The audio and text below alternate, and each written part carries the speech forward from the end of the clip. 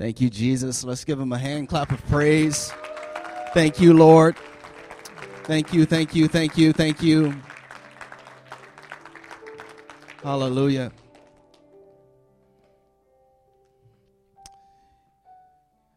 Wow. Good morning. Good to see y'all.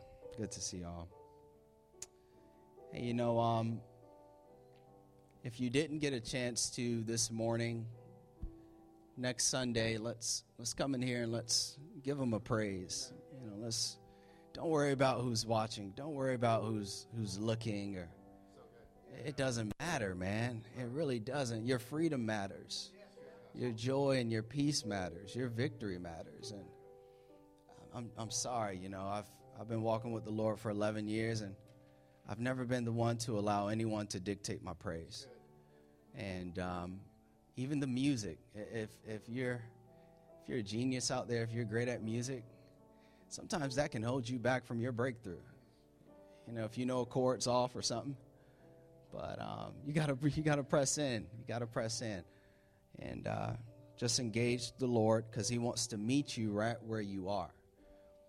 And so the reason we lift our hands in Israel during Jesus' time, and Moses and David, when they lift their hands, they were telling God, "Hey, we agree with what you're about to do in our lives." And so that's the way God reads that. So, during worship, if your hands are here, it's like, I hear you, but I'm a motion sensitive God. I move when you move. I move when you take steps of faith. I move when you don't care who's watching you. That's when I move. I move when you don't care how much money you got or how much money you don't have. If you move and if you just worship me and exalt me and praise me, I'm going to move throughout your week. Don't allow anyone or any circumstance to dictate your praise. And then you do that in here so that you can take it out into your Monday, Tuesday, Wednesday, Thursday. And when life is tough, you're just in your car and you're like, I don't know what's going on, but you're going to do something. Let's give Jesus a praise. Hallelujah. And let's pray. Father, we love you. We give you glory. We give you honor. You're such a good God. You're so faithful. And God, I pray that you would bless this morning, that you would heal, that you would do a mighty work, that you would speak. God, our hearts are open and our ears are listening. So, God, I thank you for every brother and sister in here today. And for those that don't know you, God, I pray a special blessing in their lives. Jesus, I pray for your mercy and your grace and your favor. For your word declares that it rains on the just and the unjust. So, God, we pray for your blessing. Lord, we love you. In Jesus' name, amen. Y'all ready for a new series? Good. I'm excited. And welcome back. If you were here for us for the first time during Easter, we're so excited to have you. Thank you for joining us. Let's give it to our first time and second time guests. Let's show them love. Give it up for them. I got to get my table in order here. Sorry, because I haven't been using my iPad for the past 2 weeks because it hasn't been charging well. So, all right, here we go. One Hit Wonder. It's going to be a great series. Thank you, Mike. Thank you. God is good. God is good. All right, so how many people know the song that was just playing there in the background? Cool. My man went up fast. Yeah, I see ya. All right. Do you know the artist that sings that song? See? That brings a point to the reason we're doing the series. Do you know the artist of the song? All right, do you know the movie? Rocky. All right, you know the movie. But the fact that you don't know the artist, this is going to be a good series. Because there are so many characters in the Bible that are not household names, But, man, they did phenomenal things. Like, they don't get a page. They don't get a chapter. They may get 3 or 4 verses. But what they did and their faith was very impressive to God. And he moved and he honored it. And so, a one-hit wonder is an individual that achieves mainstream popularity and success for a short period of time for only one piece of work. So much like Eye of the Tiger, the group is, their name is Survivor. Anyone remember Survivor? Okay. One. That's great, Terry. That's awesome. Awesome, man. Yeah, Survivor. They were back in the 80s, so I wouldn't imagine you would. I wasn't born until 87, so I just figured it out the other day, looking them up. But yeah, this series is about how one moment of faith can create monumental outcome. One moment of great faith can create monumental outcome in your life, and I'm excited about it. I want to bring a message to you entitled Fight or Die. Fight or Die. Is that good? All right, and I have one verse. You ready? All right, here we are. 2 Samuel 23, verse 20. If you don't have Bibles, don't worry about it. We have 3 big Bibles up here with me. All right. 2 Samuel 23, verse 20. There was also Benaiah. Someone say Benaiah. Son of Jehoiada, a valiant warrior from Kabzeel. He did many heroic deeds, which included killing 2 champions of Moab. Another time, on a snowy day, someone say snowy day, he chased a lion down into a pit and killed it. That's it. That's his claim to fame. He's the son of Jehoiada. His name is Benaiah. Someone say Benaiah. It's going to be important here in about 3 hours when I'm done. And or an hour per superhero. 1, 2, 3, 4 hours when I'm done. And he's from Kabzeel, and he killed 2 champions of Moab. We're going to explain that later because it has a lot to do with the lion. And then it says, on a snowy day. Someone say snowy day. On a snowy day. I was hoping it snowed yesterday or today so this could make sense. But, they said it would snow, but it didn't snow, so we're here. And this is his claim to fame. He chased a lion down into a pit and killed it. Crazy. The Bible doesn't say he has any weapons. He chased a lion into a pit.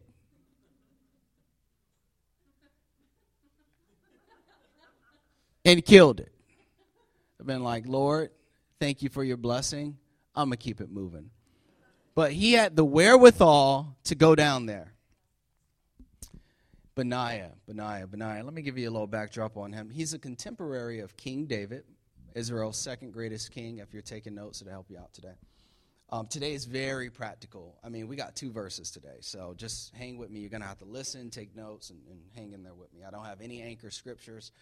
I'm doing this thing. So it's God, it's anointed, and I just believe it's for you. I mean, the title is Fight or Die.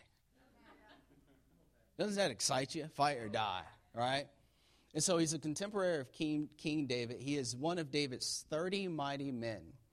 This is a special force of fighters, David's top 30 fighters. Now, if you read the Bible, there were actually 37 of them. He wasn't a part of the general 30. The Bible says he was more honored than the 30. And so David elevated him to captain of his bodyguards. So much like the president has a secret service, David had a secret service. And the head of the secret service was Benaiah. And so it's funny, the scripture says that he was valiant. And he did heroic deeds. Understanding that the Old Testament was written in Hebrew. This word valiant here is interesting. We gotta look at this word because it really shows us who Benaiah was. the primary trait of who he was and how he lived and how he operated. He was valiant, and that can be defined as someone who has great physical and mental strength.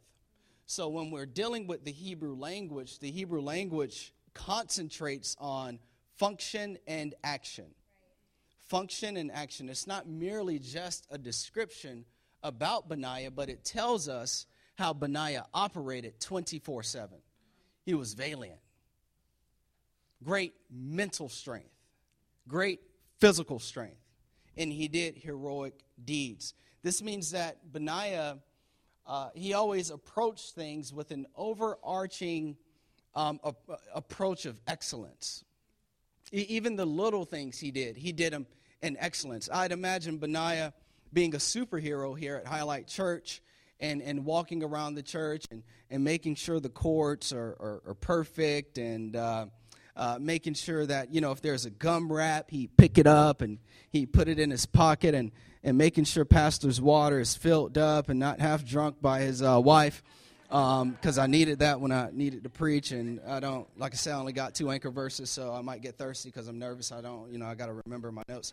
And so he makes sure that, this TV is perfectly angled and that the two spaces, the space between the speaker and this TV is the same between the space between this speaker and this TV. He makes sure that the pipe and drape is excellent and everything.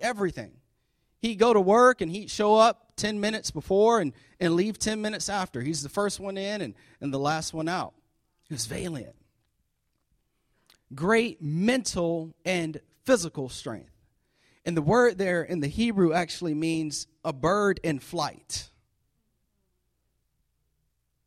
So everything Benaiah did, he soared.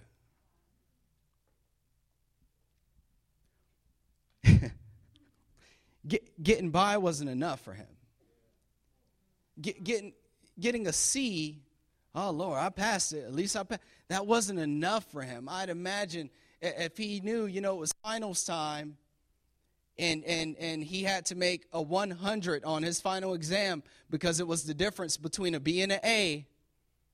I'd imagine he'd pull a few all-nighters. That's the kind of person he was. He always soared. He was far above the rest.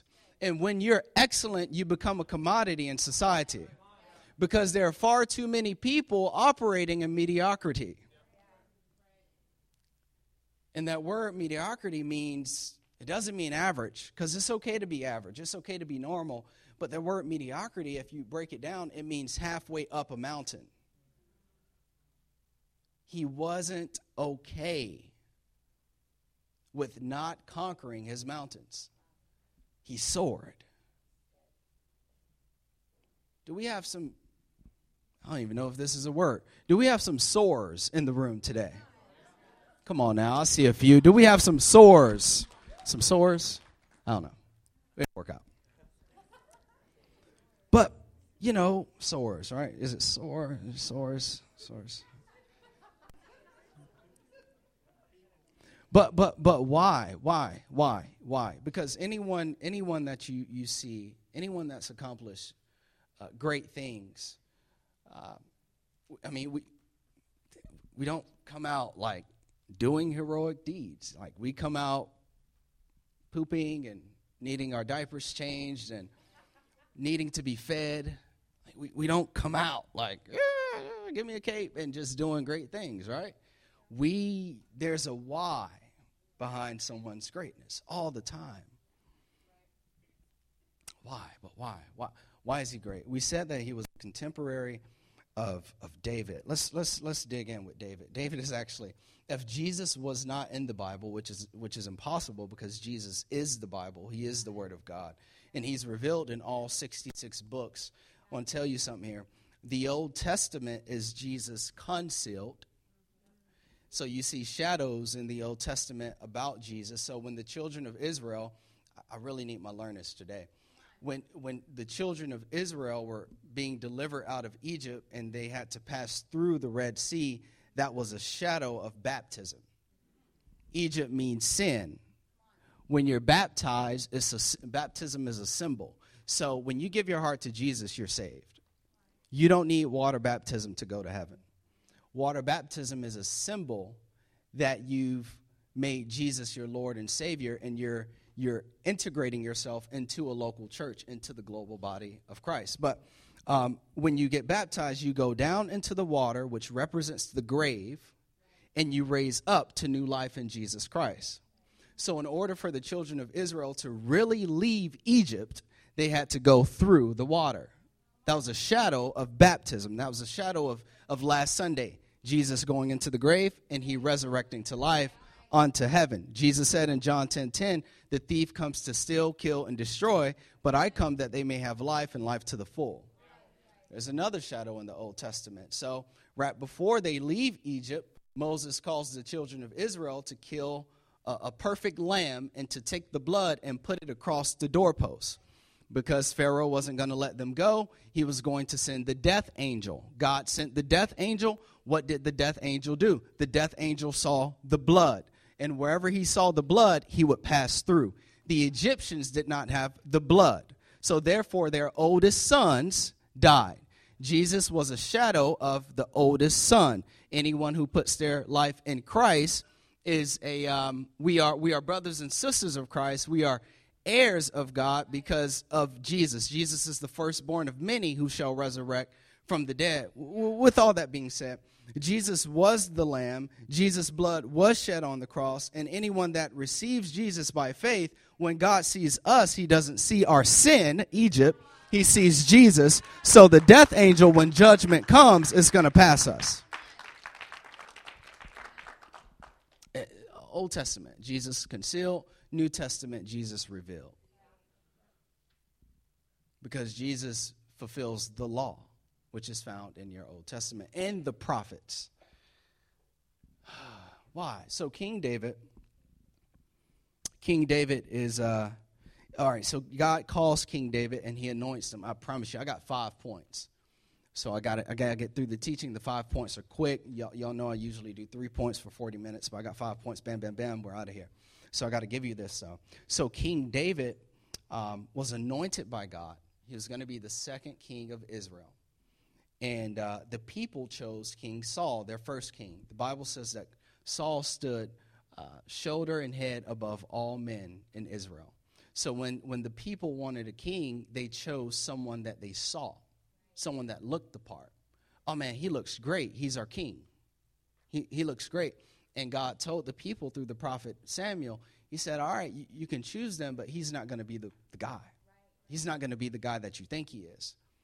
And so you have King David, who's a teenager. He's a shepherd of sheep.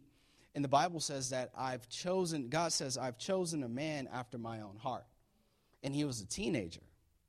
And not just that, he was the youngest of 7 of Jesse's boys. And so David dealt with rejection and being forgotten about. Because when Samuel came to anoint David, that word just simply means chosen and set apart for God's purpose. And when you're anointed, you can't lose.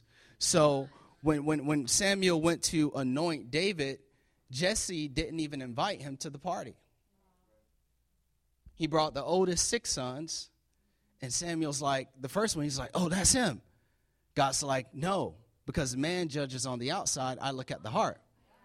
He said, oh, that's him. Not him. And so we went through all 6 sons, and Samuel's like, none of these. None of these. Through God said, none of these. That's ridiculous how he calls something that he created a person, none of these. He said, none of these. And so Samuel's like, Jesse, do you have anyone else? And Jesse didn't even have the audacity to call him by name. He called Eliab by name. He called the other sons by name. But he said, yeah, there's the youngest one. He's out in the field with the sheep. Bring him. We're not going to sit down until he arrives. David comes in. The Bible says he's handsome. And he steps into the place. He smells like sheep from his 9 to 5, from his day job, serving faithfully, day by day, doing excellent, kind of like his friend Benaiah is about excellent day to day. Not, oh, Lord, give me a new job and I quit and this supervisor and I hate life and I need a vacation. No, doing excellent, having the right heart. Here comes the oil. He anoints him from the head to the soles of his feet. The oil represents the Spirit of God. So before Jesus comes, here's some more theology. Before Jesus comes, the Spirit of God came upon people. After Jesus, when you receive him by faith, the Spirit of God lives in your heart. That's why you can't lose. Only by choice. Fight or win, fight or die. And so he's anointed, and then he fights Goliath. We all know that. If you've never been to church, you've heard of David and Goliath. That's all good. It's a great story. He fights Goliath, and he kills him with one stone. We got to teach about that one day, gifts and all that stuff. All you need is one good gift. You got to work it. I can't, that's not the message today, though. Bam! Because he couldn't fight Goliath close, because Goliath was an expert in hand-to-hand combat. So David had to fight him with what he was good at, and this is all he was good at. Boo! And so he took Goliath's sword, and he cut Goliath's head off. You come before I know. You come back with the head of my enemy. My destiny. Oh. And all I do is pray. Hallelujah. You have saved me. I'm going to take your job, babe. But the song is biblical.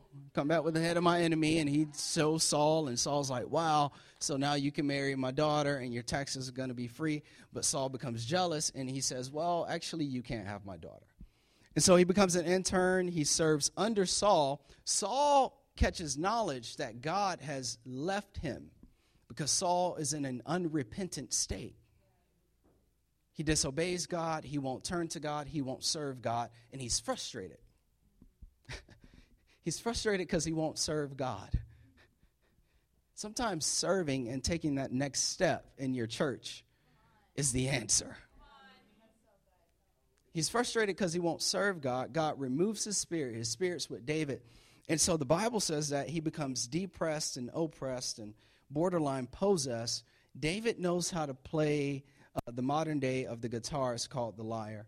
And he comes in and he does his thing. He's anointed, and demons flee from Saul. Saul has peace momentarily. And he has to do it again. And David comes in and play. He's serving his leader. And demons flee from Saul. It's like, but Saul can't get over the fact that there's a young man who's about to take his spot. And so on multiple occasions, he attempts to kill David while David is interning in the palace. And eventually David's like, I gotta get out of here. This dude's bonkers. And so he leaves. And he's running, and he's running. And if you read 1 Samuel, it will, like I said, if Jesus wasn't in the Bible, David would be my favorite person, because David's just like everyone in this room. But it shows us, man, that when you love God and when you're just normal and when you're not weird with it, man, God can do great things. You don't got to be weird and love Jesus. You know that, right? A lot of spiritually deep people. Just love God and serve, so it can raise you up. And so he's running for years, and there's a death sentence on his head. Cave to cave. And this is where Benaiah kicks in at. Catch me in 1 Samuel 22, 1 through 2. It says, so David left Gath and escaped to the cave of Adullam. Soon his brothers and all other relatives joined him there. Verse 2. Then others began coming, men who were in trouble or in debt or who were just discontented, until David was the captain of about 400 men. So what happened is that the king is unstable. And the Bible says you strike the shepherd, you scatter the sheep. And so we have Benaiah, who is either in trouble, in debt, or just discontented. He's not satisfied with the quality of his life, or he's an outlaw and he owes a lot of people money and there's already a death sentence on his head, or he's in trouble. He's just distressed. At any rate, he's not okay with where he is. And going with Saul is not an option, because that boat is about to sink. So I got to go with the new guy who has no money. He has no resource. Obviously, he has no support, but I'm with him. He has no protection, and as I look around, I guess I'm the protection. And we're just a bunch of hooligans, ragtag, people that love God. We've made some mistakes. We're imperfect. We've went through some tough times. We don't wear a suit and a tie, but we love God. I'm with the new guy. I'm with the new church. I'm with the portable church. I'm with the set up and tear down team. Hey, let's do this thing. I know we're outnumbered by like 40 million. But I tell you what, death is not an option. There's a death sentence. He's connected to David. Same thing with Jesus. Also in the Old Testament, there are typifications, is what we call them. Joshua was a type of Jesus. As a matter of fact, his name is Yeshua. He was a type of Jesus, and David was a type of Jesus. Jesus came and he said, I am the great shepherd. David was a shepherd. But these men showed the character, the strength, and the power of Jesus even in the Old Testament. So they band together. And the only option is fight or die. You do understand that. This is what I believe. I believe that many people, years before they take their last breath, they die. Okay, all right, I'm going to say that again. Yes. I believe many people, years before they take their last breath, they die.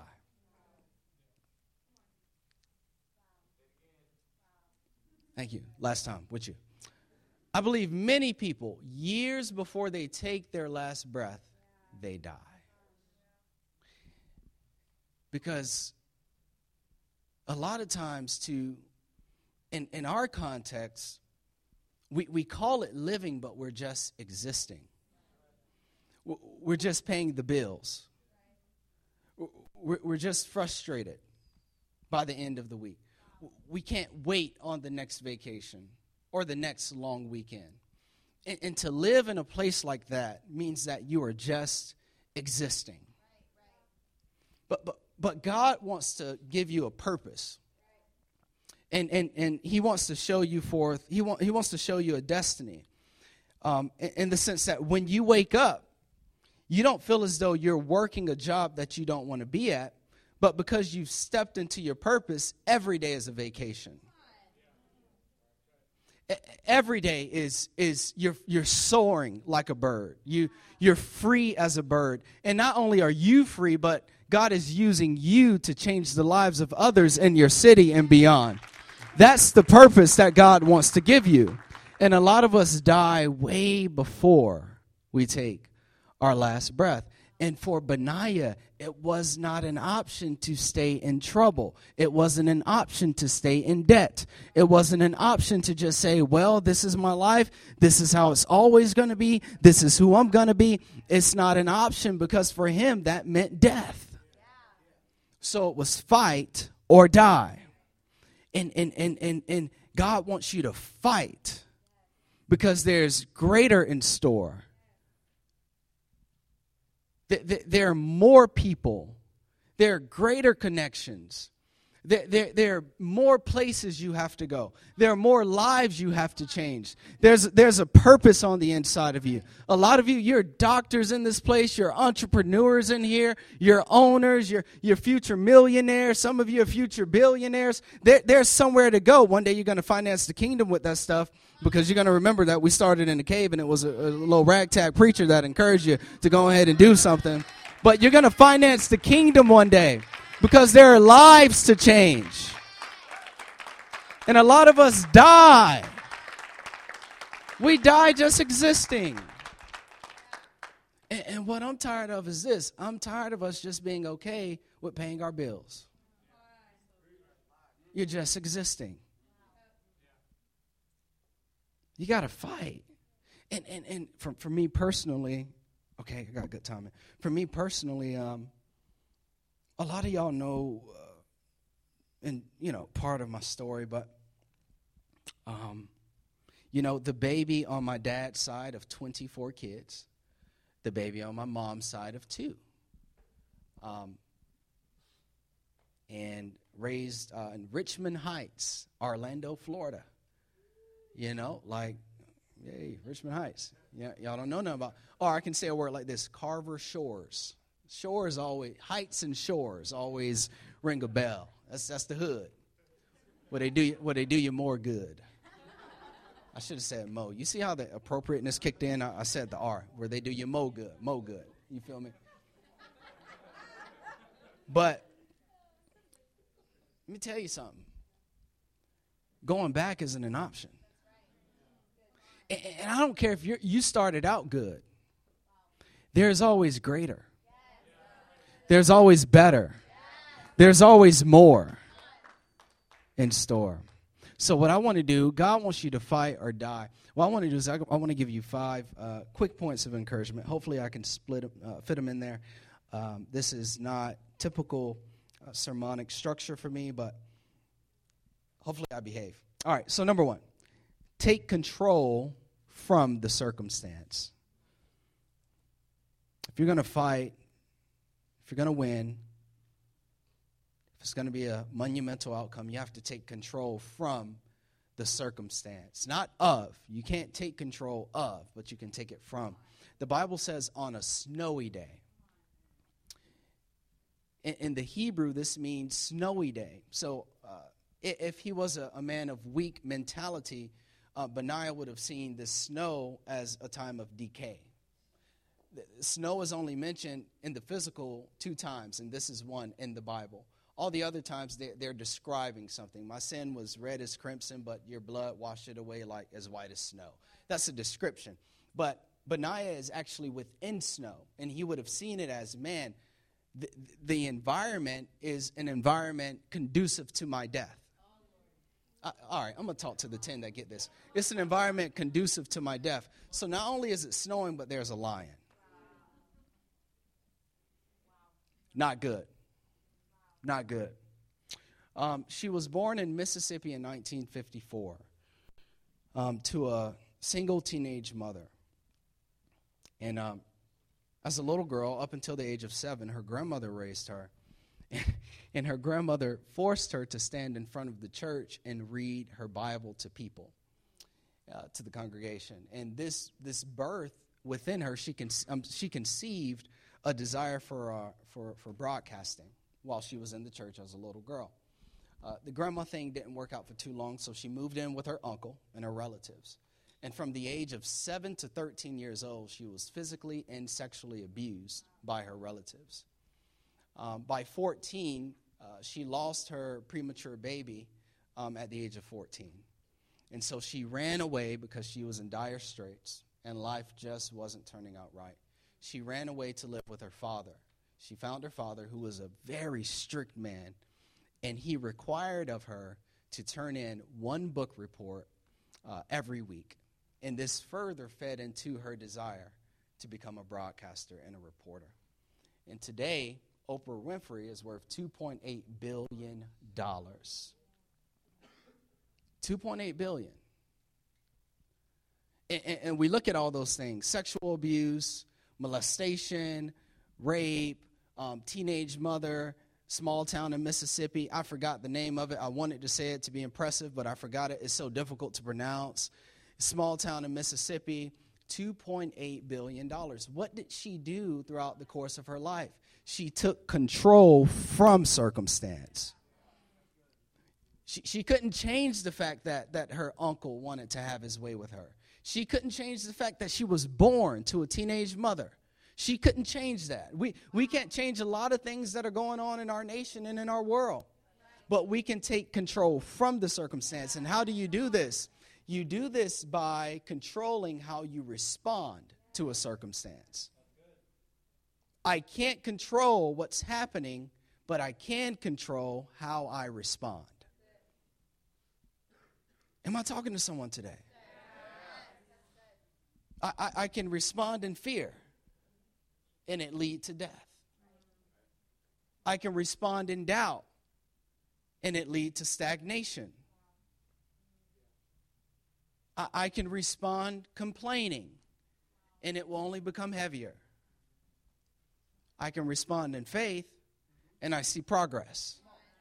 I can respond with community, and I get strength. I can respond with confession and vulnerability, and I receive healing. It's your response that determines the result.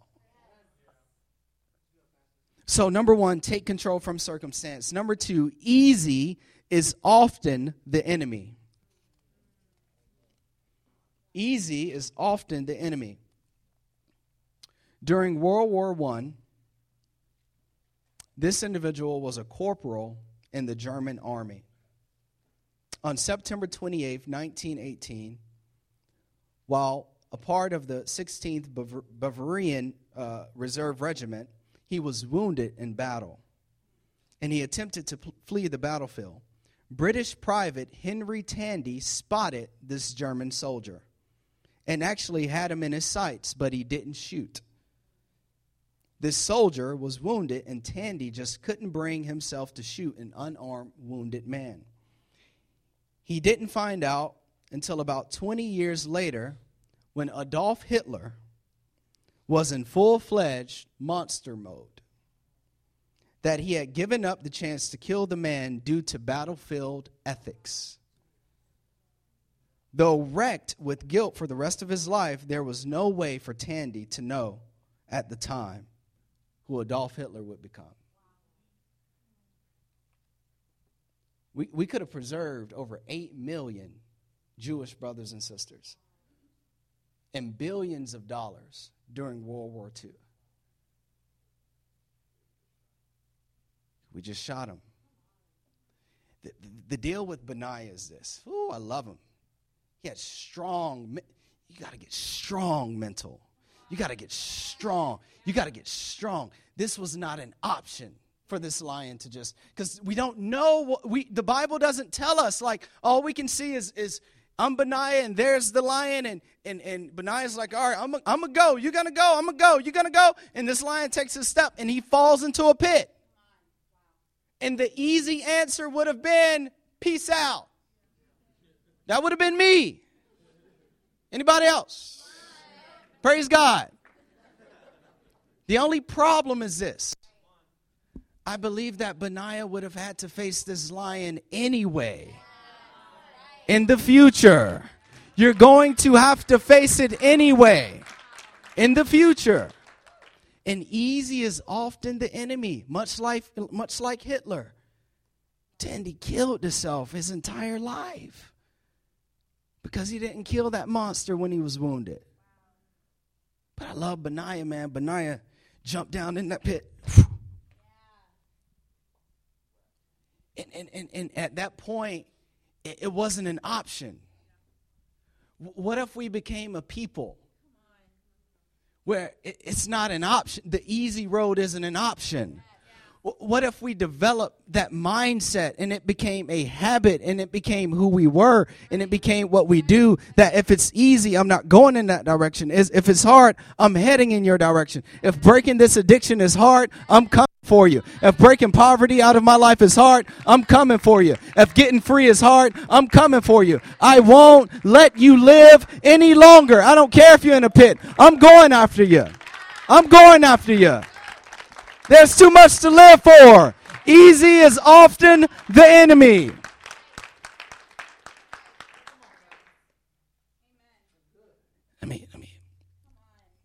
If it's too hard, it's not God. If it's too easy, it's not God. If it's too easy, it's not God. Any process that anything that God brings you to, and it's victorious and it's triumphant, is always going to be preceded by a fight. The marriage you want, the purity that you're attempting to live in, it's going to be a fight. It wasn't easy to be abstinent for 7 years. It was a fight. Let me go here. No, I won't. So, which leads me to point number 3. Make hard a habit. Make hard a habit. This is what we see in Brother Benaiah. He made hard a habit. I remember when we stepped out of our old church. This church was over 3,000 people, 4 different locations, and honestly, had we just stayed, we'd be real good. But God put something in my heart, and at the time it was a seed form. It was seed form. But within that seed, seed doesn't look like the tree. This is what I'm trying to say. And that's a spiritual principle. Jesus often taught farming because of the time that they lived in, but they could see, man, this is how God works. See, God works small first. Zechariah 4:10. Don't despise the day of small beginnings, for the Lord rejoices to see them start. Right? That's the character of God. It's small first, and then it grows. And so we stepped out in February of 2015, resigned there. They blessed us. They sent us off. And so here we go, my wife and I, and we issue out a pitch to everyone that said in times past, hey, whenever you're ready to go, we're going to join you to start this church. And a lot of you know, out of the 7 people that we asked, 6 said no. And the third one was Chris, our creative director. Thank God for him. And so that was hard. That was hard. You put hundreds in my heart. You thousands one day. We're going to give millions of dollars to outreach. We're going to reach a city. People are going to be changed, and this church is going to be vibrant, and all that stuff. And 3? That was hard. That was hard. And so we kept on, and we did life with people, and we took them out to lunch and dinner, and we shared the vision and all that. And within a 9-month span, God brought six more people that we all had known for less than a year and a half, except one, which was Megan, my wife's cousin. We had all known them for less than a year and a half. That was great. So yes, we got 9. But bringing these strangers together who didn't know one another, that was hard. That was hard. All right, so we're about to move. Got to stop in North Carolina in a conference to train us so I can show them what this thing could be, what it could look like, what we could do as a church. All right, so it's 9 of us. I gotta expose them to something bigger. So I took them to a great church in North Carolina. They saw it, bam.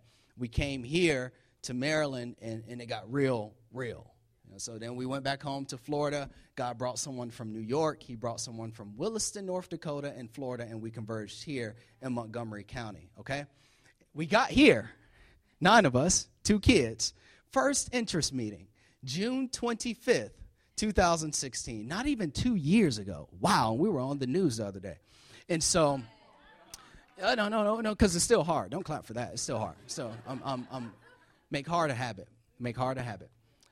5 people show up to the first interest meeting. Activity Center, Boer Park, Frederick. 5 people show up. Yay, we're going to be a great church. 5 people show up. Only 1 commit. Man, we got 4 more interest meetings for this big vision. Fast forward, we start the church October 16th, 2016. Over 100 people are here. Week number 2, 40 people are here. Literally, the church, these sections did not exist 16 months ago. The church was right here, and take those last 3 rows out. Bam. And when I say 40, I mean adults and kids. So the people that had committed and the 5 kids in the back, when all of our equipment was in a U-Haul and you didn't see road cases.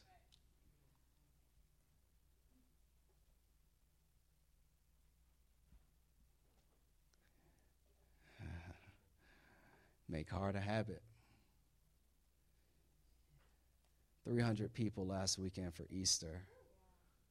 1,400 people at the egg drop in less than a year and a half. You better start making hard a habit. You got hard conversations to have them. Why? Because you're going to receive healing.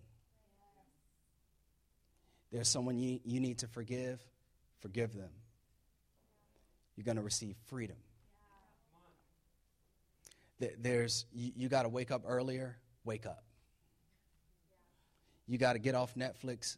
Get off of it. I was on my lead team's butt Tuesday about getting off social media and learning to feed yourself spiritually. Get in this Bible. It is the word of God. It is bread for the soul. Apply it. You're going to lose a lot of friends at first. You're going to lose a lot of influence at first. But let me tell you something. Now I check my Facebook messages. Now I check my text messages and all this. And it's my same friends that said, peace out on this Jesus stuff, that they're not looking for advice. They want encouragement. How do you do that? I want to come up to the church. I know I'm in Florida. I know I'm in Georgia. But I need to check this out, what God's doing through your life. You better make hard a habit, because it's going to pay off in the long run. Make it a habit. Benaiah got in that thing, man. He's like, it's just me and you. It's hard to study long. I'm going to study long. It's hard to follow Jesus. I'm going to follow Jesus. It's hard, but make it a habit. It pays off. This point right here is, believe this, you are prepared for the pit. I'm closing us out here in 4 minutes. Come on up, Sarah. This is a quick point, and I got another one, and we're going home. You are prepared for the pit. The verse told us that Benaiah had killed 2 champions of Moab. That's the NLT version. KJV tells us, King James Version, tells us that these were 2, watch this, these were 2 sons of Ariel. Ariel was a patriarch in Moab. And Ariel means lion-like. You got to read your Bible, man. And don't just read it. Like, break down the words. He killed 2 lion-like men before he got to the lion. That's how faithful our God is. There is no pit that you can't overcome. And the chances are is that if you are breathing and if you are alive and here today, you've come out of some pits. You've come back from being knocked down. You've come back from some failures.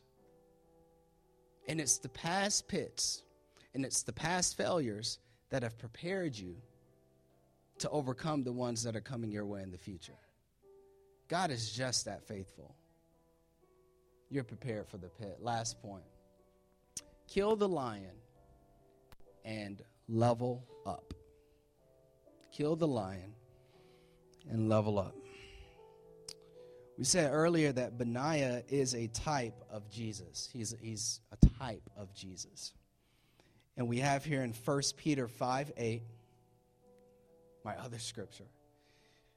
Peter tells the church to stay alert, watch out for your great enemy, the devil, who prowls around like a roaring lion, looking for someone to devour.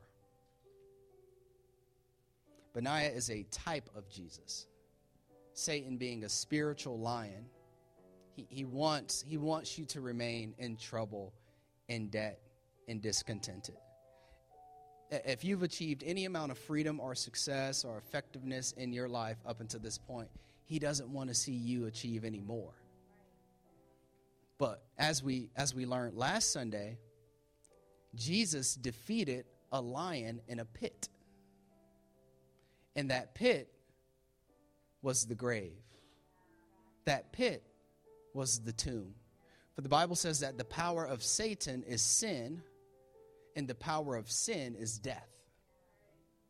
So Jesus purposefully went on the cross, met Satan in the tomb, and left him there. Satan is already judged. He has no power over your life.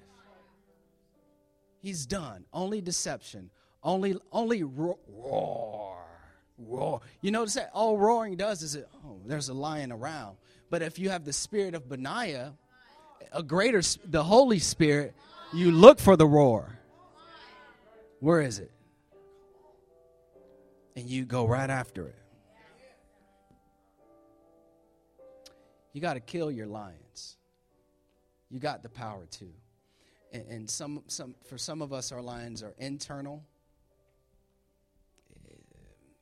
Be it our attitudes, our lack of faith, our doubt, our worry, bad habits. God wants to work with you through those things. Get around a community, though. Get some encouragement. Get some accountability. I call them destiny partners. Get some destiny partners, people who won't allow you to just exist in your dysfunction. And some are external. They're outside. Some, you're in a great spot and you're walking with God, but it's going to take 3, 5, 7, 10 years to get there. Sometimes your lion is a process of time. And you just need to wake up every morning. Say, I'm going to kill it. Sunday, Monday, Tuesday. Those add up enough. Before you know it, you're there. You're there. Ben-Nayah. Ben, son, Yah, son of God. Hebrew. Ben-Yah, son of God. He's a type. Let me go this way. This is how we read. Ben-Yah. He's a son of God. He's a type of Jesus. And then if you break it down more, Ben-Nayah. One who God builds up. Kill the lion. God wants you to elevate above where you are today. God wants you to elevate further than you've ever elevated. God wants victory for your life. He wants freedom for your life. He has a destiny for your life. There's a calling on your life. There's greater on your life. Level up. Kill the lion and level up. Level up. Praise God. Hallelujah. Let's bow our heads, church. Let's pray. Hey, if you've never given your heart to Jesus, death is not optional. You got to live. You were created by God, and God loves you. There's much more in store for you. Maybe you've been in church all of your life. Maybe you were raised in the church, but you don't have a personal relationship with Christ. Today we want to make that available to you. Church, pray. Let's intercede for the saints and our future brothers and sisters. God loves you. If you've never made Jesus Lord of your life, this is your morning. This is your morning to level up. On the count of 3, we're just going to ask you to raise your hand and raise it high. We just want to pray with you and encourage you. We want to see you free, filled, and moving forward. On the count of 3, today you can be made new. 1, 2, don't let that lion roar. 3, raise that hand high. Raise it high. Raise it high. God bless you. God bless you. God bless you. Do I have any more? Heads down. Raise your hands high. You can put those hands down. God bless you. You can go ahead and put those hands down. Come on, church. Let's celebrate. God is good. Jesus is good. Praise God. Hey, let's go ahead and pray. Pray this prayer of salvation. Father God, we love you. Thank you for forgiving me. Thank you for Jesus. Come into my heart. I make you my Lord. I make you my Savior. I turn from a life of sin, and I move into a life of abundance. In Jesus' name, amen. Come on, church. Let's celebrate one more time. Let's give him honor and praise. I love you all so much. Have a great Sunday. Thank you. Thank you. Thank you.